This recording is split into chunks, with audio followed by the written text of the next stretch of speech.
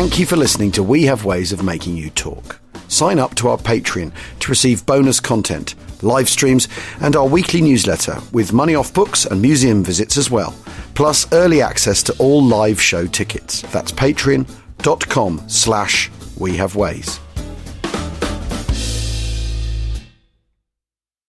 When you need mealtime inspiration, it's worth shopping Kroger, where you'll find over 30,000 mouth-watering choices that excite your inner foodie. And no matter what tasty choice you make, you'll enjoy our everyday low prices, plus extra ways to save, like digital coupons worth over $600 each week. You can also save up to $1 off per gallon at the pump with fuel points. More savings and more inspiring flavors make shopping Kroger worth it every time. Kroger, fresh for everyone. Fuel restrictions apply.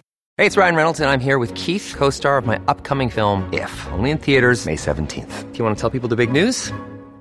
All right, I'll do it. Sign up now and you'll get unlimited for $15 a month and 6 months of Paramount Plus Essential Plan on us. MintMobile.com/switch. Upfront payment of $45 equivalent to $15 per month. Unlimited over 40 gigabytes per month. Face lower speeds. Videos at 480p. Active Mint customers by 531.24 get 6 months of Paramount Plus Essential Plan. Auto renews after 6 months. Offer ends May 31st, 2024. Separate Paramount Plus registration required. Terms and conditions apply if rated PG.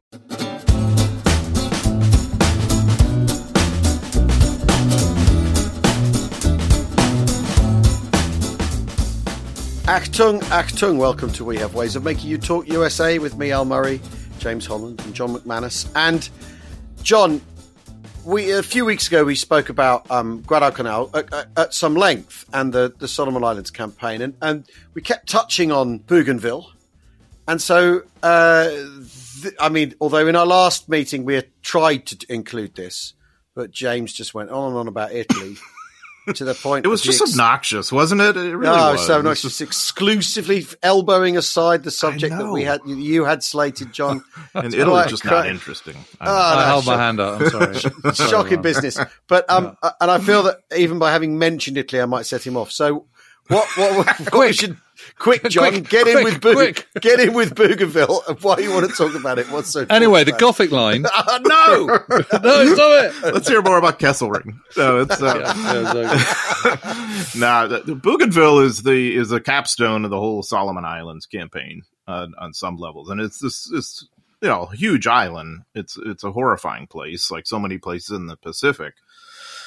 Why are they there? Airfields, airfields from which to pummel Rabaul. And so, again, I think we've talked about this in a previous episode, but it bears repeating. The thinking is that, Rabaul is going to be the main objective to take down in the South Pacific as a way to continue the advance into the Central Pacific and, of course, on to the Philippines. Rabaul is a very formidable Japanese air and sea base, primarily.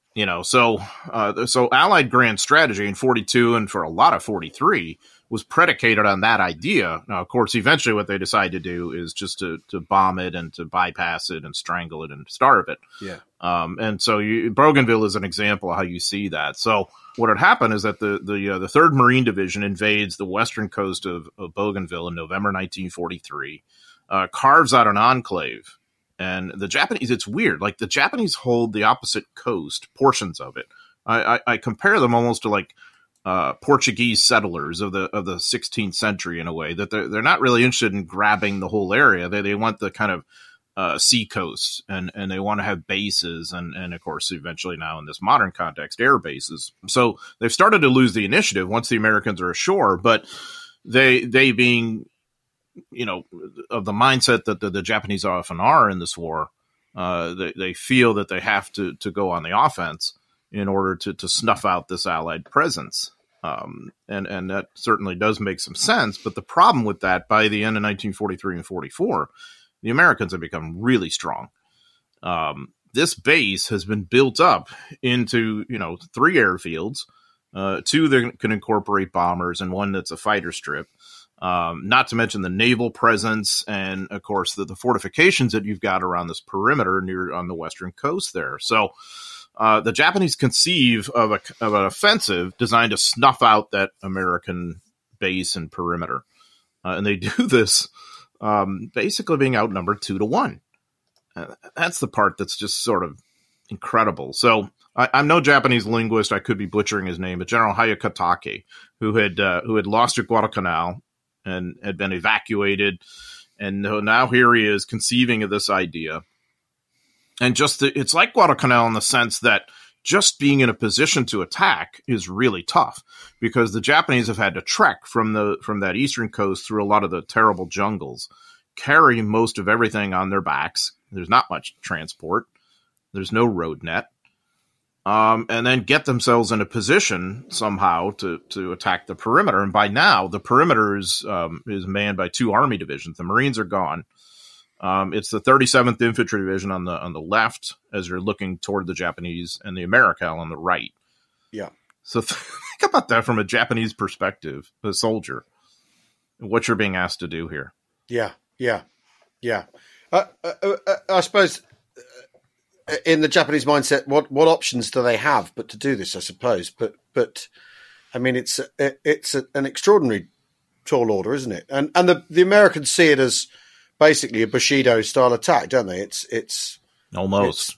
It's basically people are going to human waves, and it's a sort of duck shoot, isn't it? Well, and it's just like, so this line that the Americans have set up, if you can imagine, just like a circular perimeter that's anchored against the sea on either side. Yep. And you've got basically dug in log reinforced bunkers with perfect fields of fire where the jungle's been cleared out. Yeah. You have mines in stages. You've got barbed wire. You've got early warning, implements, like it could be cans with pebbles, could be signals equipment, whatever it is. You've got all that. You have some parts of this line that are fortified by fire produced. It's like drums that have oil in them. And if the Japanese move forward in a certain spot, they're going to tick off a fuse that sets it on fire and basically is going to burn them alive. You've got that. And then, of course, you have the usual thing of forward observation teams that have zeroed in artillery. Imagine how many tubes of artillery you've got in this perimeter, not to mention mortars. And so as you're approaching as a Japanese soldier, you're extraordinarily hungry. You've probably been eating maybe 1/3 rations in the weeks you've been working towards this. You're lucky to have enough ammo. Your artillery support is there, but it's pathetic by American standards. Yep. And you're being asked to just throw against this line. So they come up with this concept that Hayakatake does of like a 3-pronged attack. One on each side of the perimeter and then a follow on and whatever. So there's like 2 key pieces of ground, Hill 700 and Hill 260, and so a lot of the fighting this is like March 9th through 17th, 1944. And that to me, the date gets your attention in the first place because you think, well, hadn't the war moved on from there by then? Almost. And yet one of the most violent battles of the entire Pacific War happens in that time frame on this little place, this horrible place called Bougainville. It's totally forgotten. And yet it's really important. Because the American perimeter is tiny, isn't it, really? I mean, what are you talking about? Yeah, it's a few miles. About 3 miles, 3 miles deep. 3 Roughly. miles, I mean, a little more than that. Wide, maybe 5 to 8. Maybe 5 to 8, something like that. But the airfield, the 2 airfield strips, and actually it's quite interesting because if you look on Google Earth, you can still see them. Mm-hmm. There's still clearings in the jungle. So there's Peaver Yoke, isn't there? Peaver Uncle. Yeah, that's what they call them. Which are opened in end of December, beginning of January 1944. And if you go on Google Earth, you can still see the 2 strips. And, the furthest one from the coast is 5.5 Ks. So what's that? Like 3 and a bit miles. It's just incredible. Yeah, it's not a big place. And yet you've got something in there about 50,000 Americans packed in there, plus the ships at sea. And so how much of that is combat manpower? Well, maybe half of that, at the front, maybe at the most, maybe a third. And actually, you've got rivers, which is the perimeter, haven't you? You've got these streams, which are marking the perimeter as well. And that's partially why they've set it up there. So that's another thing you have to negotiate as a Japanese attacker, much less attacking uphill for the most part. especially at Hill 700. And you're outnumbered 2-1. And yet Hayakatake had been talking with his staff about where he was going to accept the American surrender. He had noticed a flagpole, so the Japanese are watching the perimeter. And I say, well, they look, but they don't see. I'm looking at it now, and you can see that there is this sort of hill chain on the kind of north part of the perimeter.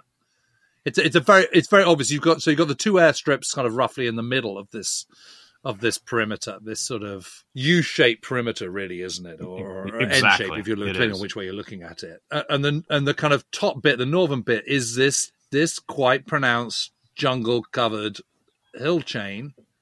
So the Japanese have got to get over that. Yeah.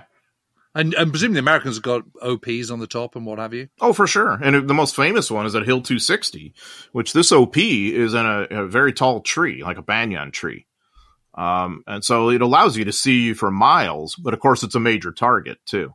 And it's one of the most tragic parts of the battle. Once it begins, this ferocious fighting, that tree is just pummeled by mortar rounds, by artillery, by, small arms fire and whatever. And you've got an observation team that's basically cut off up there when the Japanese control the ground below. And eventually the fighting is so violent, so ferocious, that the U.S. firepower is coming in there and begins to shatter that tree, So the observation team does not survive the battle. And I've compared that particular tree to the famous Spotsylvania oak, which is U.S. Civil War fame.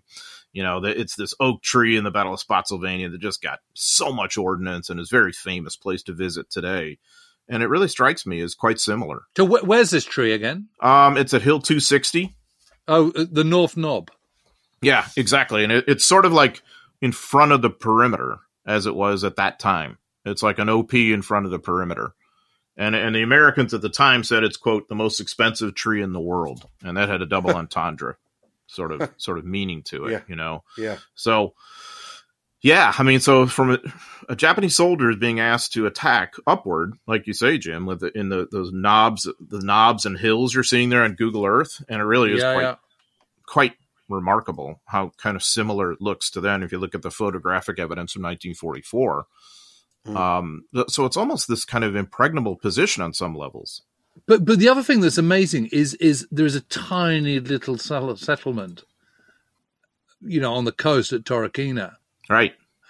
But otherwise, there's just nothing. I mean, it would be such a cool place to go and visit, but it's just, how would you get there? Yeah, right. And it wasn't well populated then. No. I think there were maybe 40 to 50,000 people on Bougainville as a whole, something like that. And it's an Australian protectorate, isn't it? Part of in New Guinea, isn't it? So that it is. There's it's another one of those places. There's no one there. There's nothing to fight over, except the fact that that the enemy's there, and you want to fight the enemy somewhere else. Because so much the Pacific campaign is always about the next place, isn't it? Mm-hmm. So you need this place to be able to deal with the next place, so you can deal with the next place, the next place, the next place. And this is a battle completely in that mold, isn't it? Do the Japanese? How do they do then? So they're depleted by the journey. They're overwhelming odds against them. How do they get on? I mean, is it? Do they at any point break the American line? Do they get in? I mean, what happens? They do somewhat. They kind of rupture at the spear point of the U.S. line, especially at Hill 700, Hill 260, which 260 is always tough because it's ahead of the line. Right. So it's always vulnerable.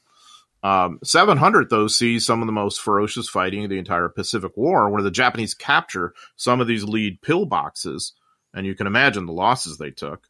And so it's these intimate fights, pillbox to pillbox, or dugout to dugout, whatever you want to call them, that the Americans, really the worst of it for the Americans when they're trying to take them back, because now the Japanese are defenders and they're really tougher to deal with then. So the American commander of this whole enterprise is Major General Oscar Griswold, who commands 14th Corps, which these two divisions comprise. And I really think he's one of the kind of overlooked U.S. commanders in this war. He always seems to get the crappy details. He'd had the New Georgia fight before this. Eventually, he's going to get the task to take Manila, in 1945, which is one of the worst battles of the whole war. He's terrifically competent. Really a fine general. Yes, and you sent us his diaries, which are fascinating. Oh, the diary is amazing. Yeah, he keeps a fascinating diary. And I just think that the counterpoint is just so fascinating because Griswold is very much in touch with reality in terms of how he's managing this battle. And trying to conserve his manpower resources too, wondering, well, does it make sense to send more people in there to get that pillbox, or should we just pull back and just pummel these guys with our artillery? And they're going to kind of start to do the latter. Versus Hayakatake, who is like looking at this perimeter and fantasizing about where he's going to take Griswold's surrender. It's like, what world is he living in somehow? Yeah. But how do the Japanese do as well as they do? I mean, just the sheer value of their soldiers. But there, the other thing too, your bigger preoccupation as a Japanese soldier on the eve of this fight isn't necessarily how you're going to take that next bunker. It's when you're going to capture American rations and be able to eat them. I mean, that the soldier diaries are fascinating. I mean, that's always been their USP. Travel light because you're feeding off what you're capturing, and so that's obviously from an Allied point of view. That's the key. Is to deny those supplies. Don't give up any supplies to the Japanese. Yeah, and they don't. I mean, and that's so the Japanese soldier, by the time he attacks, is really hungry. He's tired. He's overburdened. And so what has he got? He's got his valor. I mean, that's pretty much what he has to offer in this fight. And there's plenty of it.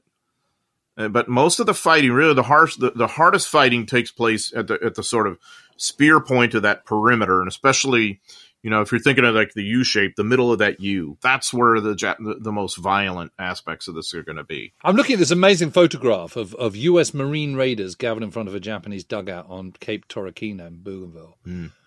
There's this group of guys, and they're in their kind of, the jungle camouflage kit. One of the things that's really noticeable about this is just how young these kids look. Oh, Marine raiders would be really young. That'd skew very young. Yeah, so and I would suspect that's probably from earlier, like when the 3rd Marine Division is initially fighting, and they had a fight, not as much to get ashore, but really to take that perimeter and hold it. The Marines tended to be younger than the soldiers did. So the people who are fighting later on against this Japanese offensive, the 37th Division, the Marical, they're probably 4 or 5 years older, maybe, 23, 24. 25, maybe. Yeah, because the Marical's been sort of out based in the Pacific for a long time, hasn't it? Yeah, it's already been through 2 major battles, Guadalcanal and New Georgia. Yeah. And the 37th has been through New Georgia. So these are combat experienced units that have been now able to kind of dig in and use every implement of their firepower. Think of the artillery. Yeah. You have hundreds of tubes. Yeah. And heavy mortars and all of this stuff is just going to, and the Americans are just going to pump out hundreds of thousands of shells in the course of this battle. You know what the Japanese do too? This is just staggering to me. And I really do rake Hayakatake over the coals in Island Infernos, the book in which I talk about this, because I just don't understand this. The limited artillery he's got, he's using it to hit the airfields rather than the bunkers he's about to attack. I mean, it seems to me cart before horse kind of mentality. Yeah. So it really, it damages some planes. It maybe impedes operations a little bit, but it doesn't do much for your actual attack where you need it. Yeah. So to me, it's just it's mystifying. What does Hayakatake know about the American deployment? I mean, how much does he know, and how much do the Americans know about what the Japanese are up to? They both know a lot, and that's the other interesting thing. I mean, the Japanese have been reconning this perimeter for weeks, and so they have a very good sense of the disposition of the U.S. fortifications, where they are, how they're manned, what they're up against, and so ironically, they know a lot, and yet they just don't seem to realize the implications. The Americans know that the attack is coming. It's been telegraphed because of the Japanese patrols, because in 2 things. In one case, there was a Japanese unit, a captain who's killed, and they look at his body and they find basically all the plans and all the intentions that the Japanese have. There were also a couple of people captured, and you have Japanese American soldiers who are part of these U.S. divisions whose job is to interrogate these guys and to figure out what the Japanese are going to do. And the few prisoners you get tell you exactly what's about to happen. And so the Americans are just ready and waiting for him. They had actually expected the attack 2 days earlier because that was the original date. Right. But Hayakatake had pushed it back a couple of days, which then really just made this worse because the Americans are even more prepared. Yeah. So, yeah. So all the Japanese are able to do is just kind of put a dent in this perimeter at the, like Hill 700 and whatnot. Other than that, it really has no success or purpose of any kind. I mean, except to waste these fine combat soldiers. 10,000 of them go in, by my calculations, they take 60 to 70% casualties, and that usually means a fatality. Yeah. Dear God. Because famously there's that picture of Lucky Legs. There's the Sherman on Bougainville. So the Americans have everything at their disposal to deal with the Japanese. So they've armor. They're up to Shermans at this point. It's not just Stuarts, is it? It's all the heavy metal they could possibly bring to bear. And it's hard not to see a little as a bit one-sided, isn't it? I mean, it really. It is. As a later generation of U.S. military personnel would say, it's not a fair fight, and that's the way we want it. And I think this is a classic example. I mean, I think this in a way is worse than what you saw at Guadalcanal. Now that could be understood in the context of how important Henderson Field was and what was at stake at Guadalcanal. Yeah. And the fact that maybe in the September attempt that maybe you have the Kawaguchi Brigade has some sporting chance, maybe. Yeah. These guys really have no chance because they're outnumbered. I mean, we all know in an attack you're supposed to have what, 2-to-1, 3-to-1 ratio 4, right? At least. Yeah, and yet they're outnumbered 2-to-1. I say that, but it's bad news if the three of us are at the front in one of those pillboxes that happens to be now outnumbered in this particular area where we're taking on two Japanese companies and we're a platoon. So that happens too. There's some really amazing American accounts from survivors who are part of these very intimate fights. And it's almost creepy because, it's like these are heavy dugouts. And so there's like a survivor in the dugout and the Japanese are pitter pattering above, you hear them on the above on the roof kind of thing, and they're throwing grenades in, and then they're in the dugout with you, or they're in the next dugout or whatever, and there's fighting going on at night, and all of this stuff. It's incredibly traumatic for the Americans who are really right there at the spear point of the front line. If you're an artilleryman, 3 miles back, it's target practice. Yeah. Happy days. Yeah. Well, as always, it's always the infantry. You have to suck it up, isn't it? Most. Yeah, they always get it the worst. There's airstrikes, too, that are going to be part of this as well. And, of course, the naval side of it as well. And yes, because presumably the two airstrips they developed, they're operating throughout, aren't they? They are. And so why wouldn't they? So the Japanese artillery bombardment is going to impede upon that some. And it's going to do some damage, but it doesn't really ground Griswold's air. As the battle goes on, there's going to be fighters that are available to you for these strikes if you want them.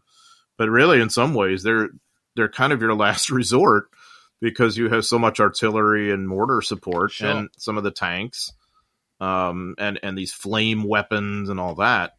And the airstrike could be a little dicey, in terms of friendly fire.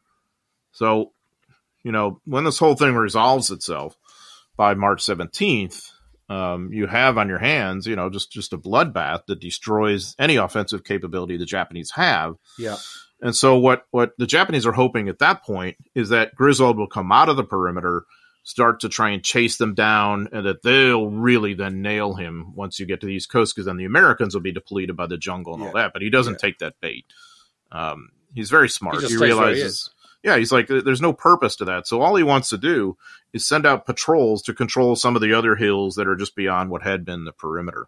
And that's what you see, April and May and all that. And in the previous episode, we were talking about the 93rd Division when we were talking about Bougainville. Yes, They turn up and they're part of this aspect of the fight, although there was one regiment that was in play during the attack, but they're in a reserve position. We need to take a break right now. We'll see you in a tick.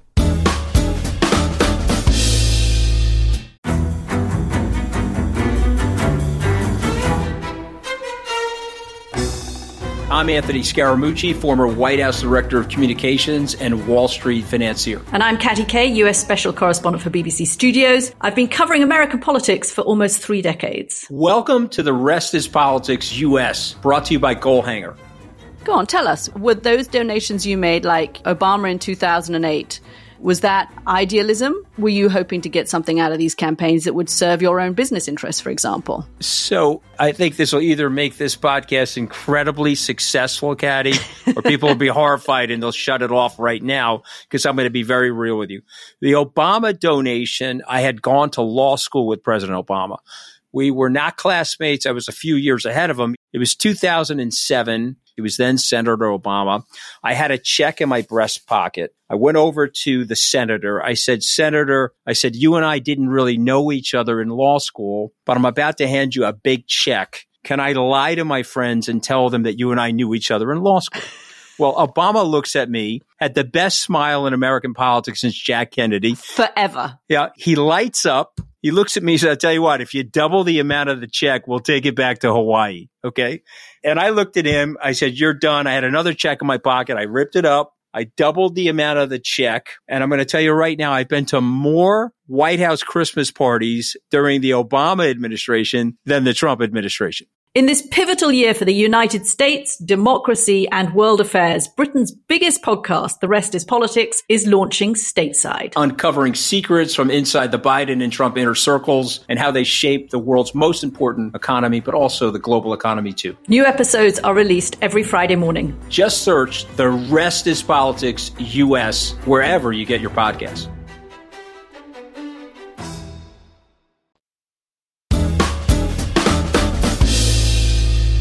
Welcome back to We Have Ways of Making You Talk. So when do the Aussies turn up?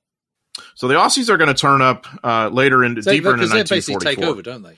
They do, and that is a really kind of a key moment, I think, in the Pacific War as well. The Aussies in 42 and 43 are arguably the lead partners in the South Pacific among the Western Allies, and they're really doing a lot of the ground fighting on New Guinea. By 1944. They're starting to be these sort of tertiary players in which the Americans, once they move on from some of these godforsaken islands, leave Australians then to kind of back clear and garrison and fight. And so this is then the ambivalence for the Australians, is being consigned to kind of the strategic backbench. But maybe you kind of want that too, because you're not losing as many people. Yeah. So point of controversy in Australia today, as I understand it, is these operations like on Bougainville and other places where you're losing lives to fight isolated Japanese who really have no impact on the war anymore. Yeah. Is it worth losing people for that? Well, and it's because it's also because Australia has turned to the US because it feels let down by the British Empire treating it as a junior partner and landing it in Singapore, and finds itself a junior partner. That it's not being treated with parity by the Americans either. And as especially as you say, they have been the lead partner and they have done some of the very, very hard yards in that part of the world, and are given mopping up to. I mean, I suppose, given how terrible the offensive operations that the Americans they go on to do, is it such a bad, being so philosophical, is it such a bad thing? I don't think it is in that sense. Yeah. You're not going to Iwo Jima, are you? Count your lucky stars. Exactly. Or the Philippines, I know. And so in that sense, I mean, especially from a soldier's perspective, for sure. Yeah.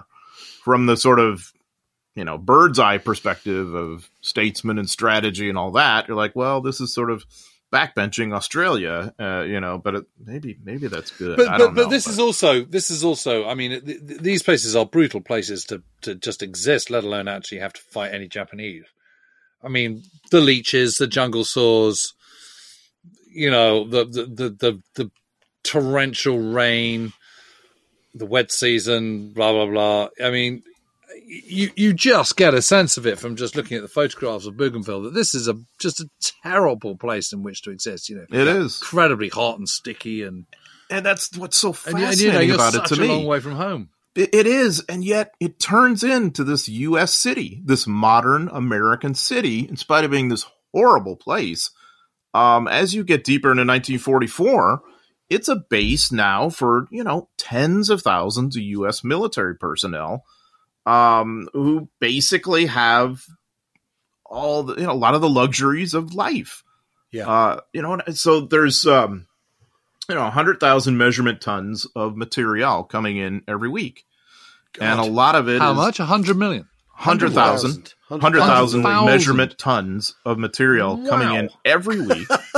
There are ice plants. There are ice cream dispensaries. There are 66 chapels built, hundreds of services that are going on. There are, well into double figures in baseball fields, volleyball courts, tennis courts, boxing rings. You're living in tents, certainly, but also in Quonset huts. And I thought Camp Bastion was impressive. So it's incredible. There's 40 different PXs you can visit throughout this perimeter. Wow. Where you can buy. Listen to this, guys. You can buy soda, watches, pens, lighters, cigarettes, dictionaries, alarm clocks, in case you need an alarm clock to get up for your patrol or whatever it is you're doing. Whitman's chocolates, even moccasins. Wow. You can buy at the PX. You've got, of course, you've got Mother's Day that comes up in May. Yeah. And a lot of soldiers were buying money orders to send flowers to their mothers back home, or send Easter cards, that spring.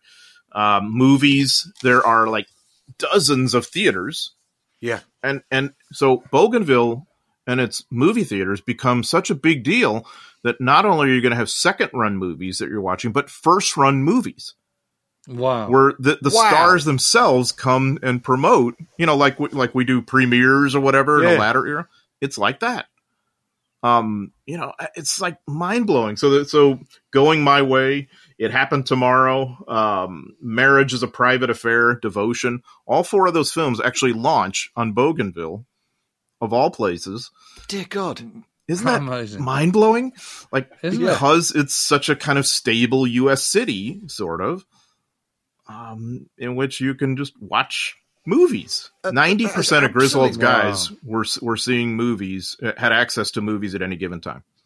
Who didn't? Amazing. Who didn't? Of course, the dog faces on the line who are manning the perimeter, which that's a different world then. But you would rotate back, and isn't that wild to think of? Yeah, and you look at it now. There's just nothing there. It's just jungle. Yeah. Well, and that's the thing. And I'll bet if we could somehow find an image from, say, 1945, there really wouldn't be much there anymore either. Yeah. It's this moment in time when you have Bougainville as a key base and as a bombing platform against Rabaul, but soon the war is going to move on. And so a lot of those guys, 14th Corps, eventually is going to gravitate more towards the Philippines by the end of 1944, obviously, in 45. Yeah. And so for those several months, though, Bougainville is this bustling place where you might have been stationed and had no more danger than if you'd been in a post in the States, I guess, on some levels. How extraordinary. Isn't it? Here's the other thing. So the movies, one of the things you'd see is movie tone news, right? So you're seeing footage from the war and all this. And one night they were watching a movie. Some of these soldiers were watching a movie, and there was footage from earlier in the war, and it showed the sinking of USS Lexington. And then all of a sudden, this voice from out in the trees begins to shout, "Banzai, banzai." Well, it was a Japanese soldier who had holed up and was watching the movie himself, but couldn't restrain himself when he saw Lexington going down for his own patriotism. So they went out and they policed this guy up, and made him a POW. There was the baseball, there's like baseball leagues going on. And as this thing developed, the soldiers of the 37th Division noticed that there was a like bedraggled looking Japanese soldier who was out there about a mile away, say, and would just sort of hunker down in a tree and watch the games. And he would cheer for their team. When they scored a run, he would cheer and whatnot. And so they didn't have the heart to go out and get the guy. He was just there like, oh, this guy's a baseball fan and he's not hurting anybody. And it's kind of surreal. That's absolutely bizarre, isn't it? It is. It's just bizarre this stuff was going on, So wow. And that's how you would have been spending a lot of your time as a soldier, because it's boring as hell otherwise, and it's a horrible place to be. So But it that's it until August 45. Is it just that perimeter? Yeah, but it's getting denuded, by the end of 1944, when 14th Corps is going to start to 14th Corps is going to be in on the lead of the invasion of Luzon on January 9th, 1945. So Griswold's guys are leaving, getting aboard ship, several weeks before then. And what's interesting is that they have ceremonies in which there's like a handover with the Australians, and ceremonies to commemorate a very beautifully tended cemetery of those who had lost their lives in the 1943 and 44 fighting. Yeah. Right. But it really is kind of a moment when the baton is passed and when Bougainville is going to become this kind of backwater. So I would think by the end of the war, by like VJ Day, there's not that much there anymore. And it becomes like a lot of other posts through the Pacific War. Now you have the wastage, all this incredible stuff that you've had. Now it's just moldering or thrown at sea or sold at pennies on the dollar to locals or whatever. Trucks that are driven into the ocean, or just abandoned, or all of that kind of stuff. But in that moment throughout 1944, you would have lived some level of an American lifestyle. As all this stuff is happening, you would have had the USO show. Francis Langford comes. Bob Hope is there.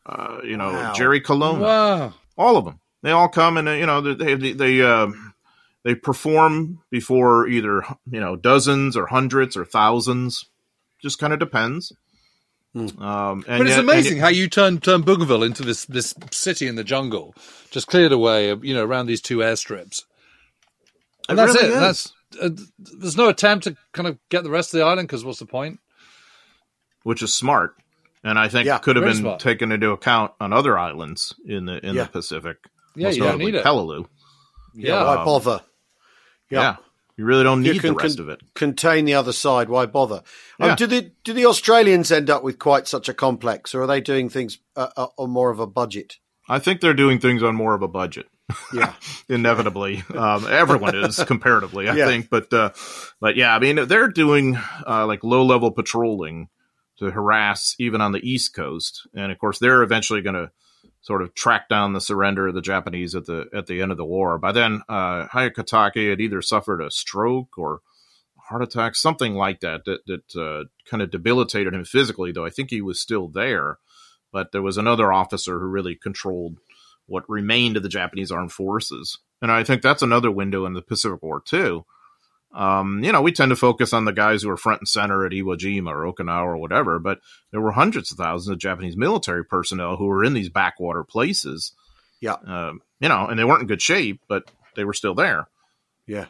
There were something on the order of about 3 million who are processed, interned, and then repatriated from 1945 and 46 in that time frame.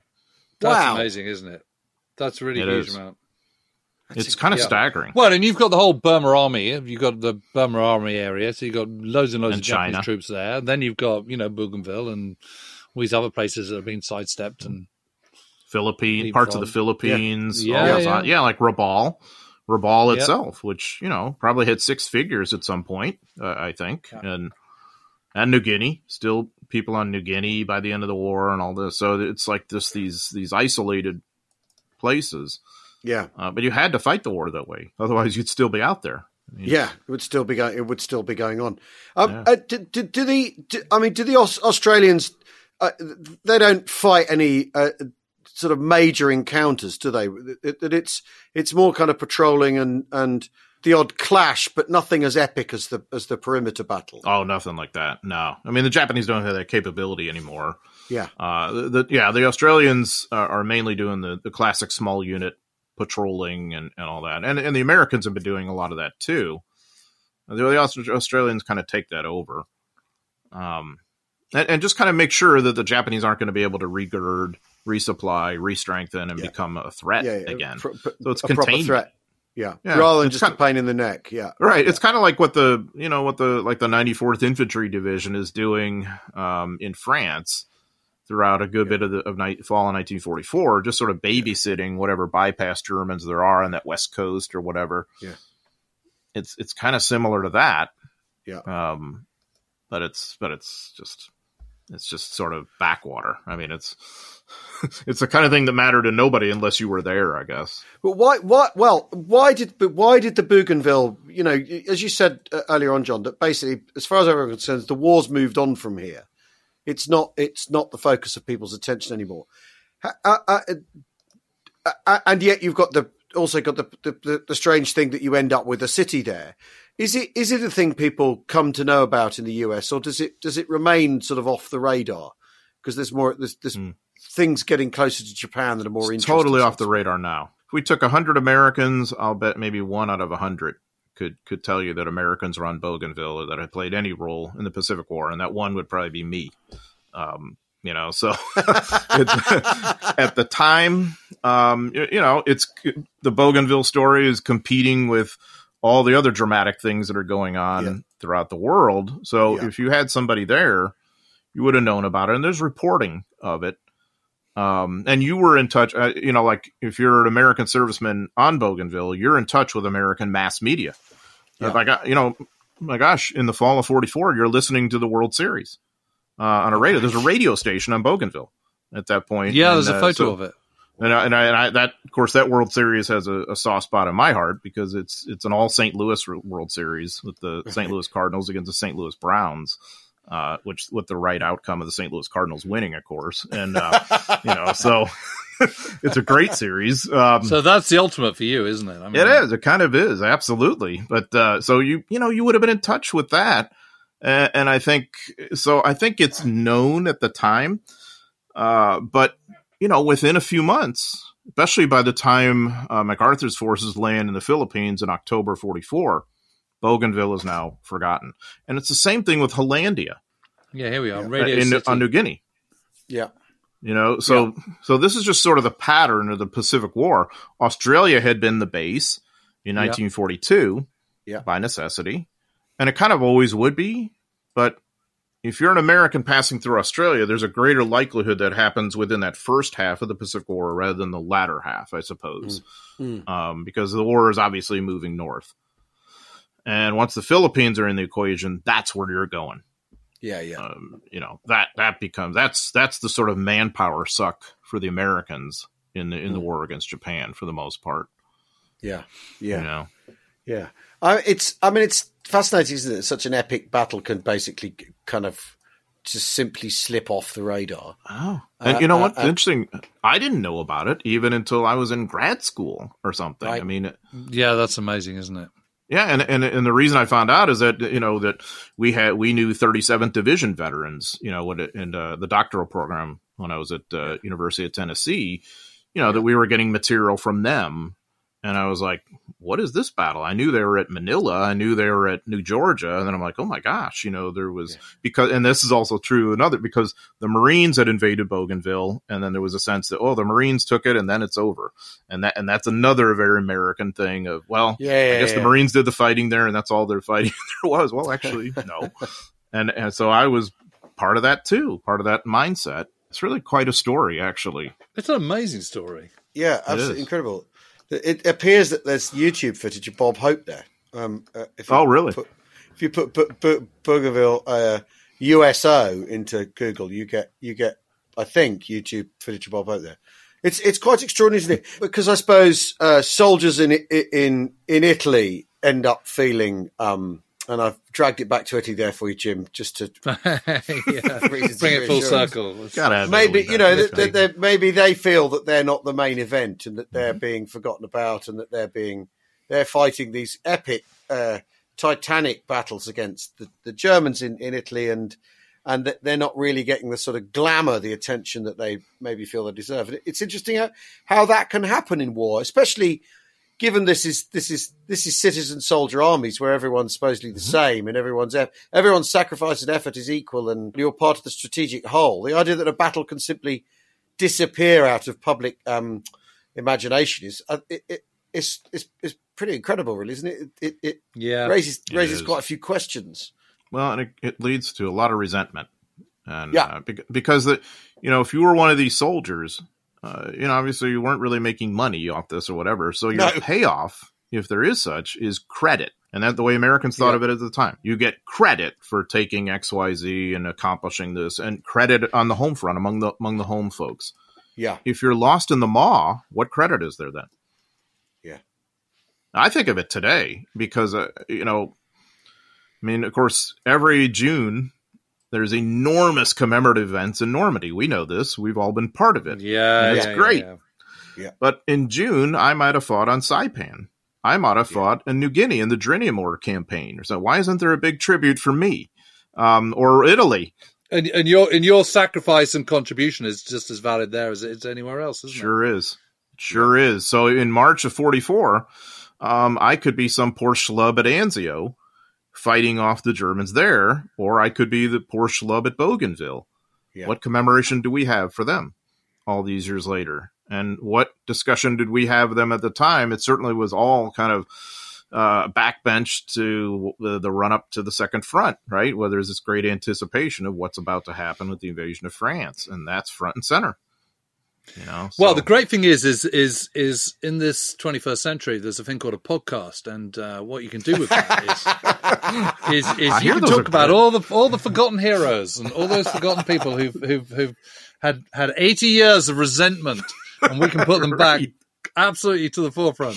But the thing is, John, I mean, one of the things, certainly in publishing in this country, is very notable that forgotten is the sort of adjective that gets tossed in order to, maybe move a book along. But this is a thing that genuinely is forgotten.